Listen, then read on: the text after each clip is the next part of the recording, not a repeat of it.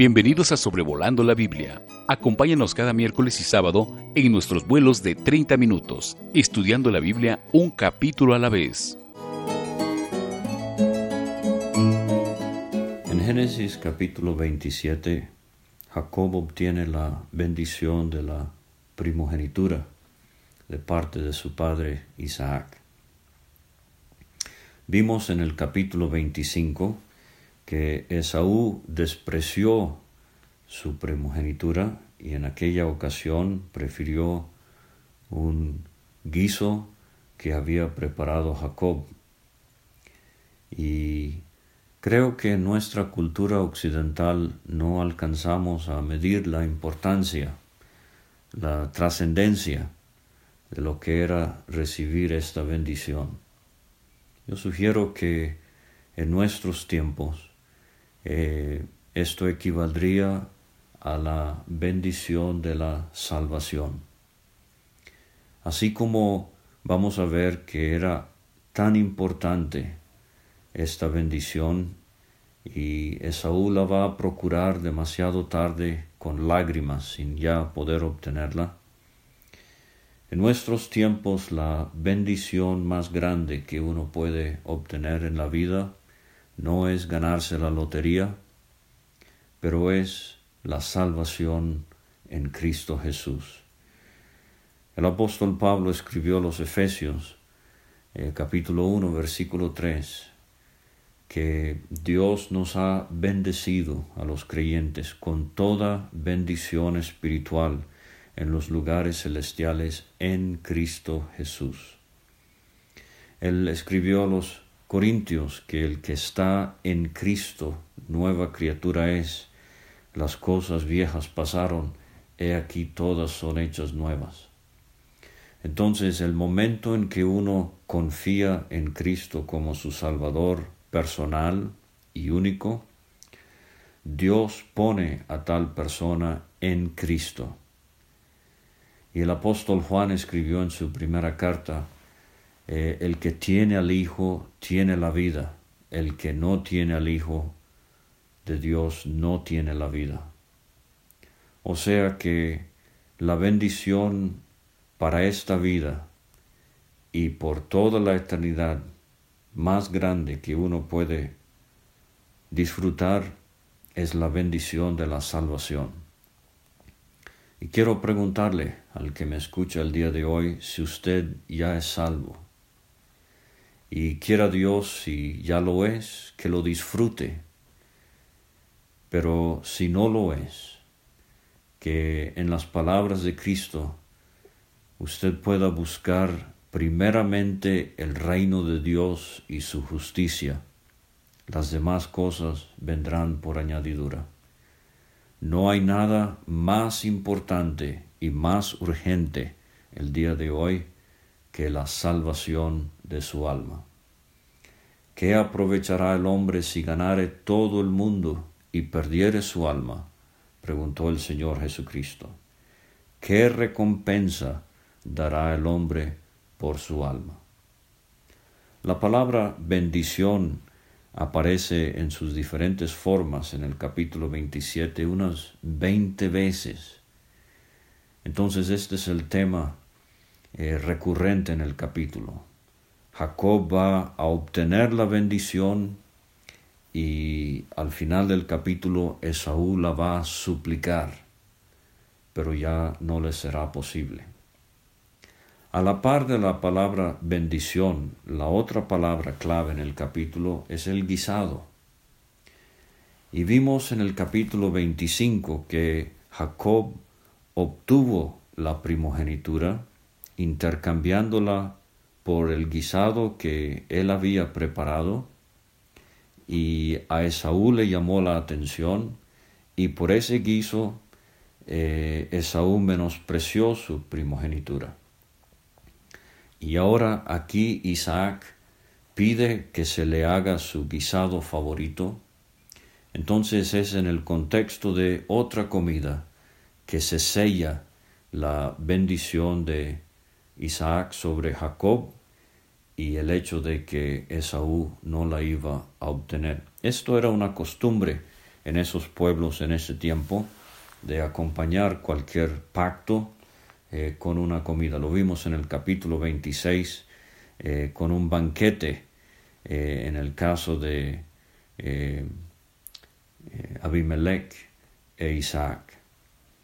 Pero entonces, en cuanto al versículo clave, o más bien le voy a dar la expresión clave del capítulo 27, Isaac le dice a Jacob: benditos los que te bendijeren, el versículo 29. Y esta es una ratificación de lo que Dios mismo le había dicho a Abraham en el capítulo 12. Aquí ahora Jacob confiere esta bendición divina sobre Isaac, confiere esta bendición divina sobre Jacob. Y en cuanto a Esaú, cuando no hay oportunidad ya para él, Isaac le dice a Esaú en cuanto a Jacob: yo le bendije y será bendito. Ahora, el capítulo lo voy a dividir en 7 escenas, como si fuera una obra de teatro. Y lo que quiero notar es que Isaac, en su vejez, en vez de depender de la guía de Dios, como lo va a hacer Jacob al final de su vida, al final del libro de Génesis, en el capítulo 49, cuando predice proféticamente el futuro de sus 12 hijos. Aquí Isaac lo vemos tristemente, en vez de depender en la guía divina y en su discernimiento espiritual. Es impresionante cómo se menciona en este capítulo el uso del cual Isaac va a hacer de sus 5 sentidos. O sea, no es un evento espiritual, es un evento sensual, sensorio. Vamos a notar la vista de Isaac, su gusto, su oído, su olfato, su tacto.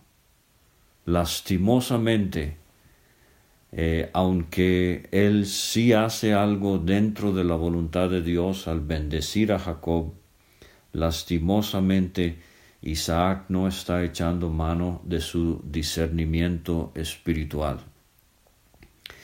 Y es una lástima el día de hoy cuando tantos buscan lo que es sensorio, lo que es sensual, y les llama mucho la atención lo que emociona y lo que apela a los sentimientos. Pero recordemos que el Señor Jesucristo le dijo a la mujer samaritana que el Padre busca adoradores que le adoren en espíritu y en verdad. Entonces, la primera escena la tenemos en los versículos 1 a 4 y aparece en el escenario Isaac y su hijo mayor Esaú. Dice el versículo 1: aconteció que cuando Isaac envejeció y sus ojos se oscurecieron, quedando sin vista, llamó a Esaú su hijo mayor. Ahora, Isaac tiene por lo menos 100 años. El excelente comentarista William MacDonald sugiere que tiene 137 años, la edad a la que murió Ismael, y que posiblemente Isaac piensa que ahora él va a morir, pero le quedan muchos años, por lo menos 40 por lo menos, y hemos visto ya que de los patriarcas Isaac es el que goza de la vida más larga. Se nos dice que él murió a los 180 años. Entonces, posiblemente pasa por una enfermedad, pero definitivamente perdió la vista. Esta es el sentido número 1 que vamos a notar de Isaac.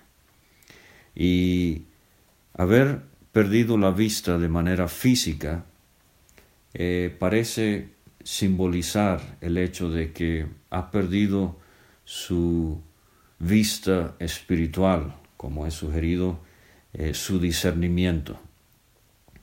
Y este caso nos hace recordar al de Elí en el primer libro de Samuel. Siendo sumo sacerdote en Israel, había quedado falto de vista, pero muy especialmente falto de entendimiento, de discernimiento espiritual, tanto que él juzgó a Ana como una mujer ebria, cuando realmente era una de las mujeres más espirituales en el reino en ese tiempo. Entonces es una lástima llegar a la vejez sin discernimiento espiritual. Es una lástima no poder echar mano de años de comunión íntima con Dios, y lo vemos aquí en el caso de Isaac. Ahora el versículo 1 resalta que Esaú es su hijo mayor, pero este es el punto en el capítulo, que se cumple lo que Dios había predicho en el capítulo 25, que el mayor serviría al menor. O sea, Esaú pierde la primogenitura, pero es algo que Jacob va a obtener. Le dijo: hijo mío, y él respondió: heme aquí. Versículo 3, él dijo: he aquí ya soy viejo, no sé el día de mi muerte. Esta es una gran verdad que todos deberíamos contemplar. Como hemos mencionado, resulta que Isaac iba a vivir varias décadas más, pero aquí él dice: no sé el día de mi muerte. Yo tampoco. ¿Usted sabe? David dijo: apenas hay un paso entre mí y la muerte. Es una gran incógnita que no sabemos el día de la muerte. Pero está establecido para los hombres que mueran una sola vez. Pero antes de que la muerte les sorprenda, amigo, mejor prepárese para encontrarse con Dios. Le dice Isaac a Esaú: toma pues ahora tus armas, tu aljaba, tu arco, y sal al campo y tráeme caza. Y aquí está uno de los puntos principales del capítulo: hazme un guisado como a mí me gusta. Vamos a ver repetidas veces esta expresión. Tenemos entonces el segundo sentido de Isaac, no solamente su vista, que no le funcionaba, pero ahora el gusto. Hazme un guisado como a mí me gusta. Ahora, esto no era cualquier platillo, algún antojo. Proverbios capítulo 23, versículo 3, traduce esta palabra guisado como manjar delicado. Entonces, esta era una receta que se conocía en la familia como el manjar favorito de Isaac. Esaú, como hombre del campo, cazador, él ha aprendido a preparar algo que a su padre le gusta mucho. Tráemelo y comeré para que yo te bendiga antes que muera. Entonces, normalmente esto es lo que sucedería. El padre, considerando ya su vejez y aproximación a la muerte, se cercioraría de pasarle la bendición de la primogenitura al mayor de la familia. Pero esto es donde entonces todo va a cambiar. Ahora, en la segunda escena entonces empieza en el versículo 5. Y vamos a ver del versículo 5 al versículo 17 a Rebeca y a Jacob en la escena. Entonces fíjese, empezamos con Isaac y Esaú, y ahora el escenario nos presenta a Rebeca y a Jacob. En esta cultura no se permitía a la mujer entrar en estos asuntos tan importantes entre padre e hijo primogénito como se suponía que iba a ser, pero Rebeca oye y ella escucha lo que Isaac le ha dicho a Esaú, y Esaú sale al campo para buscar la caza que había de traer. Y tristemente notamos enfáticamente ahora lo que ya se había introducido en el capítulo 25, que en esta familia hay división, hay favoritismos. Isaac muestra su favoritismo a Esaú, y ahora vamos a ver cómo Rebeca claramente muestra su favoritismo a Jacob. Esaú era un hombre de casa, a Isaac le gusta mucho la comida que él prepara. Jacob era un hombre quieto, habitaba en tiendas, y esto llamaba mucho la atención a su mamá. Entonces Rebeca llama a Jacob su hijo. Lo vimos en el versículo 1, cuando Isaac llama a Esaú su hijo mayor. Ahora Rebeca, ella llama a Jacob su hijo.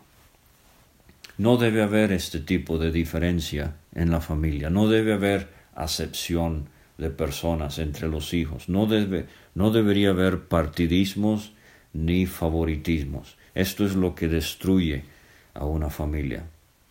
Pero Rebeca dice: he aquí, yo he oído a tu padre que hablaba con Esaú tu hermano, diciendo: tráeme caza y hazme un guisado para que coma y te bendiga en presencia de Jehová antes que yo muera. Ahora Rebeca aquí añade a lo que Isaac ha dicho. Ella introduce esta idea de en presencia de Jehová antes que yo muera. Y entonces vamos a ver que al tramar este engaño se van a introducir términos que aparentan que esto es algo muy espiritual, y tenemos que tener mucho cuidado del peligro de introducir términos, de hablar espiritualmente, si quiere, cuando el asunto es todo lo contrario, una trama, un engaño carnal. Ahora pues, hijo mío, obedece a mi voz en lo que te mando. Ve ahora al ganado y tráeme de allí 2 buenos cabritos de las cabras. Entiendo que el cuero, la piel de una cabra era más gruesa, más fuerte que la de una oveja. Entonces Rebeca le pide a Jacob: tráeme de allí 2 buenos cabritos de las cabras, y haré de ellos viandas para tu padre como a él le gusta. Otra vez, es la comida favorita del padre de la familia. Y tú las llevarás a tu padre y comerá para que él te bendiga antes que muera. O sea, Rebeca pone en marcha un plan por medio del cual Jacob va a ser bendecido. Como hemos visto ya del capítulo 25, Dios ya ha escogido a Jacob como el que va a heredar la primogenitura, y por medio de él se va a edificar la nación de Israel, y más adelante va a venir el Cristo, el Mesías. Pero vemos a Rebeca imitando a Sara en la manera en que va a implementar un plan carnal para supuestamente ayudar a Dios, para obtener lo que Dios ha predicho. Pero Dios, en este sentido, no nos necesita. A Él le place, se digna en usarnos debidamente, pero no necesitamos armamento carnal, no necesitamos engaño ni mentira. para obtener los propósitos de Dios, las bendiciones de Dios. Dice Jacob a Rebeca su madre: he aquí Esaú mi hermano es hombre velloso, y yo lampiño. Quizá me palpará mi padre. Aquí tenemos el tercer sentido, la vista, el gusto, y ahora la idea del tacto de Isaac. Me palpará mi padre y me tendrá por burlador, y traeré sobre mí maldición y no bendición. O sea, Jacob está muy temeroso, pero fíjese la confianza que tiene Rebeca. Su madre respondió: hijo mío, sea sobre mí tu maldición, solamente obedece a mi voz y ve y tráemelos. Ahora, es sumamente llamativo que Génesis 27 parece ser la última vez que Rebeca ve a su hijo Jacob. Yo debería haber dicho, estos son hombres ya de más de 60 años, por lo menos. Y al final de este capítulo, Jacob va a huir, y nunca leemos de Jacob viendo a su madre otra vez. Lo vamos a ver con Esaú enterrando a su padre, pero Rebeca nunca va a ver a su hijo favorito otra vez. O sea, parece que ella misma trae sobre sí cierto tipo de maldición, obviamente consecuencias muy negativas en su vida por este plan que ella trama. Entonces dice el 14, él fue y los tomó y los trajo a su madre, y su madre hizo guisados como a su padre le gustaba. Fíjese, este es el énfasis, el banquete predilecto del padre se prepara para bendecir a Jacob. Y tomó Rebeca los vestidos de Esaú, su hijo mayor, los preciosos que ella tenía en casa, y vistió a Jacob, su hijo menor, y cubrió sus manos y la parte de su cuello donde no tenía vello con las pieles de los cabritos, y entregó los guisados y el pan que había preparado en manos de Jacob, su hijo. Y una y otra vez, su hijo. Ahora, la tercera escena en el capítulo empieza en el versículo 18, y ahora tenemos a Jacob y su padre Isaac. Empezamos con Isaac y Esaú, cambió la escena a Rebeca y Jacob, ahora cambia la escena otra vez a Isaac y Jacob.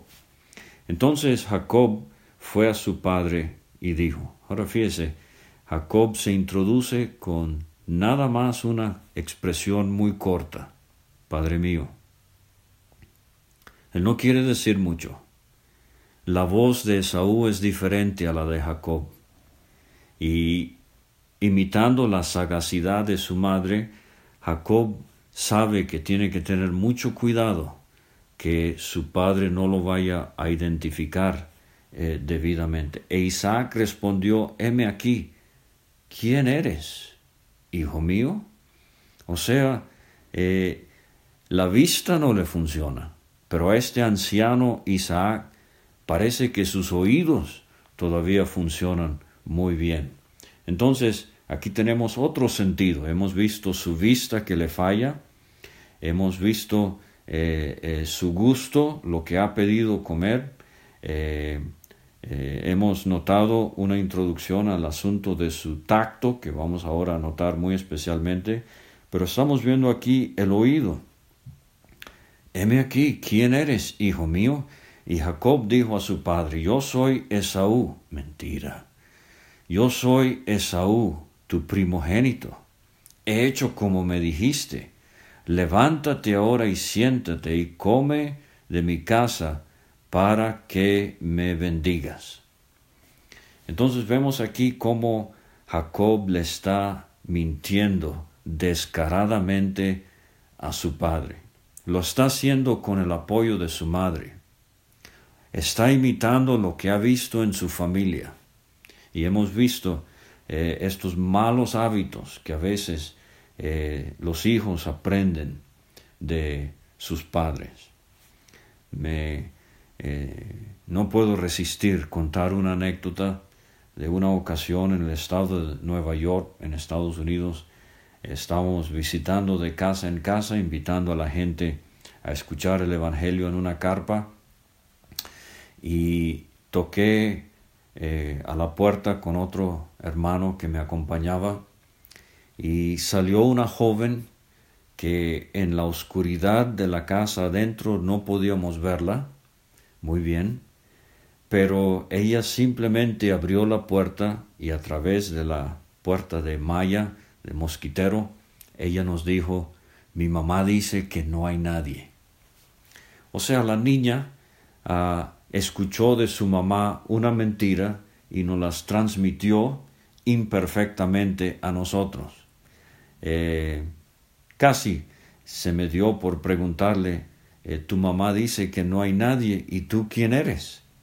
Entonces fíjese cómo aquí también Jacob está echando mano de un mal hábito que se ha visto ya en varias ocasiones en la familia. Versículo 20 dice: entonces Isaac dijo a su hijo: ¿cómo es que la hallaste tan pronto, hijo mío? Y él respondió: porque Jehová tu Dios hizo que la encontrase delante de mí. Aquí tenemos otra vez este asunto de usar términos espirituales, aparentar ser santitos, como si fuera, como a veces decimos, Jehová tu Dios hizo que la encontrase. Todo esto, claro, es parte de una trama muy carnal. Otra mentira. Isaac dijo a Jacob: acércate ahora y te palparé, hijo mío, por si eres mi hijo Esaú o no. Entonces aquí tenemos lo del tacto. Y se acercó Jacob a su padre Isaac, quien le palpó y dijo: la voz es la voz de Jacob. Sus oídos funcionaron muy bien, pero las manos de Esaú. Y no le conoció, porque sus manos eran vellosas como las manos de Esaú, y le bendijo. Y dijo: ¿eres tú mi hijo Esaú? Y Jacob respondió: yo soy. Otra vez, una expresión muy cortita que usa Jacob en hebreo, una sola palabra.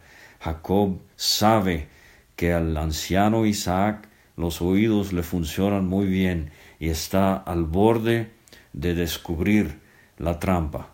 Dijo también: acércamela y comeré de la casa de mi hijo para que yo te bendiga. Y Jacob se la acercó, e Isaac comió, le trajo también vino y bebió. Y obviamente el vino va a alterar un poco al anciano Isaac. O sea que Rebeca ha divisado un plan donde todo se introduce para engañar a su esposo. Y de nuevo, es una lástima cuando en la familia a veces hay más confianza entre la madre y uno de sus hijos que entre la esposa y el esposo. No debería ser. Y Jacob se acercó y le besó, y olió Isaac el olor de sus vestidos. Aquí tenemos entonces el otro sentido. Hemos visto su vista, su oído, su gusto, su tacto y ahora su olfato. Le bendijo diciendo, y aquí viene la bendición. Tenemos aquí una bendición tripartita interesante que en el libro de Números, en el tiempo de Moisés, vamos a ver la bendición sacerdotal es tripartita. Mira el olor de mi hijo como el olor del campo que Jehová ha bendecido. Dios pues te dé del rocío del cielo y de las grosuras de la tierra y abundancia de trigo y de mosto. Este es el aspecto agricultural. Ahora viene el aspecto político. Sírvante pueblos y naciones se inclinen a ti. Y ahora viene el aspecto familiar. Sé señor de tus hermanos y se inclinan ante ti los hijos de tu madre. Malditos los que te maldijeren y benditos los que te bendijeren. Entonces vemos aquí el cumplimiento de Génesis 12, el cumplimiento de Génesis 25, el menor servirá al mayor. Ahora entonces llegamos a la cuarta escena del versículo 30 al versículo 40 tenemos a Esaú y a Isaac en escena. Aconteció luego que Isaac acabó de bendecir a Jacob. Apenas había salido Jacob de delante de Isaac su padre, que Esaú su hermano volvió de cazar. Hizo él también guisados, y se los llevó a su padre, y le bendijo. Levántese mi padre, y coma de la casa de su hijo, para que me bendiga. Isaac se da cuenta de que algo sumamente grave ha sucedido. ¿Quién eres tú? Y él dijo, yo soy tu hijo, tu primogénito Esaú. Y se estremeció Isaac grandemente y dijo, ¿quién es el que vino aquí, que trajo casa y me dio, y comí de todo antes que tú vinieses? Yo le bendije, y será bendito. Isaac sabe que la bendición de Jacob es irreversible. Cuando Esaú oyó las palabras de su padre, clamó con una muy grande y muy amarga exclamación y le dijo, bendíceme también a mí, padre mío. Y él dijo, vino tu hermano con engaño y tomó la bendición. Y Esaú ruega por una bendición. ¿No has guardado una bendición para mí? Bueno, Isaac ya no puede bendecir a Esaú como ha echado su bendición sobre Jacob. Pero él le dice en el versículo 38, bendíceme, dice Esaú, bendíceme también, padre mío. Y alzó su voz y lloró. Y hemos visto ya en Hebreos 12 que aunque procuró la bendición con lágrimas, no la alcanzó. Y así será con la persona que deja el asunto de la salvación de su alma hasta que sea demasiado tarde. Y ante el gran trono blanco, aunque procure la salvación con lágrimas, ya no habrá oportunidad. Isaac, su padre, habló a Esaú y le dijo, he aquí será tu habitación en grosuras de la tierra y del rocío de los cielos de arriba. Por tu espada vivirás y a tu hermano servirás. Y sucederá que cuando te fortalezcas, que descargarás su yugo sobre su cerviz. Y esto se cumplió. En 2 Samuel leemos de cómo David subyugó a los descendientes de Saúl. Y en los tiempos de Salomón todavía eran parte de Israel, bajo el dominio de Israel. Pero por fin, en el segundo libro de Reyes, en los capítulos 8, 14 y 16, en los reinados de Joram y de Amasías y de Acaz, Edom, los descendientes de Esaú, por fin se liberaron de los israelitas. Ahora entonces la otra escena que sigue, la quinta escena en el versículo 41, Jacob es aborrecido por Esaú su hermano, y Esaú planea, cuando muera su padre, va a matar a su hermano. Entonces del versículo 42 al 45 tenemos la sexta escena en el capítulo, donde Rebeca y Jacob aparecen de nuevo. Rebeca dice, he aquí Esaú tu hermano se consuela acerca de ti con la idea de matarte. Ahora pues, hijo mío, obedece a mi voz, levántate, huye a casa de Labán mi hermano, en Harán, o sea, de donde venía ella, y mora con él algunos días. Pero esto se va a extender a más de 20 años, y como he mencionado, Rebeca parece que nunca volvió a ver a Jacob, hasta que se aplaque la ira de tu hermano contra ti. ¿Por qué seré privada de vosotros ambos en un día?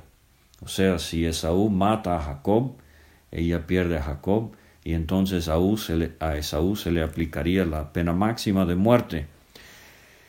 Y tenemos en la última escena, versículo 46, Rebeca e Isaac. Ella le dice a Isaac, fastidio tengo de mi vida a causa de las hijas de Ed. Si Jacob toma mujer de las hijas de Ed, como estas de la tierra, de las hijas de esta tierra, ¿para qué quiero la vida? O sea, de nuevo, Rebeca ha divisado otro plan para salvaguardar la vida de Jacob, y esto nos introduce al éxodo de Jacob dentro del seno familiar y los años que él va a sufrir bajo Labán. Entonces, Jacob obtiene la primogenitura. ¿Fue necesario el engaño, la mentira, la deshonestidad? Absolutamente no. Pero providencialmente Dios lo permitió. Pero la gran lección que aprendo de todo esto para concluir es, número 1, amigo, obtenga la bendición de la salvación de su alma. Y número 2. Gracias por escuchar este estudio. Escríbenos a sobrevolandolabiblia@gmail.com. Visita nuestra página www.graciamasgracia.com. Hasta la próxima.